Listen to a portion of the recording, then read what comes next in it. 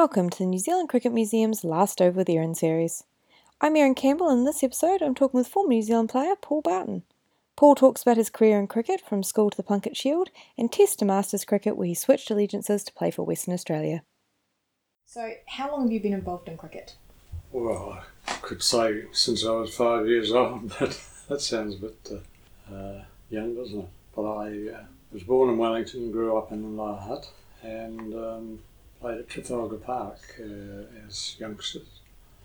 And then I went to college in St Pat's, Wellington, and Frank Mooney encouraged me to come and play for St Pat's Old Boys in Wellington. So that's where it all started. That's good. And did you always know that you wanted to grow up to play it professionally? Professionally, we were never professionals really, but yes, always had the ambition to play Test cricket if I could. So, who was your favourite player as a kid? Bert Suckling. You pick the reason? He's just a classic player and just was probably New Zealand's best batsman there for some years and a lovely man. So, yes, I always admired him. So, what's your views on cricket today compared to when you were playing? How it's changed? Well, it's more professional now. There's a little bit of money in the game, which was not the case nowadays. And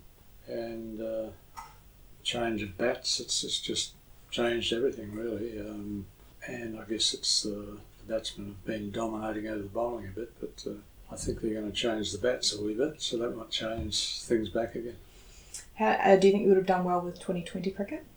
I think I would like to have played it. We never got the opportunity, but I still think Shield games and Test cricket are more in my line, perhaps. So, obviously you've been to South Africa. Yes. Yes. So, can you tell me a wee bit about your experience playing there? Well, we had a fantastic tour. It was one of the first of the longer tours. It took about 4 months. And we had a great series, and we were fortunate enough to win the last test and draw the series 2-2. So, no, I'd love to go back there, but we never have. But it was just a great place to play cricket. So who would you say would have been your sort of toughest opponent to play? Oh, I think probably Australia were the toughest. On the way back from South Africa, we played in Adelaide. Played a game there, and then we played at the Sydney Cricket Ground, and the team was captained by Richie Benaud, and 10 out of the 11 were Test players. I think it was only the wicketkeeper that was not a Test player, so that was very impressive, and we were a bit overawed playing against a quality team like that. So where would you say has been your sort of favourite place to tour? Well, having only really toured Australia in a cult side, 17 or 16, 17-year-olds, and then South Africa. So South Africa for me, yeah. What would you say would be your proudest moment on the field as a player?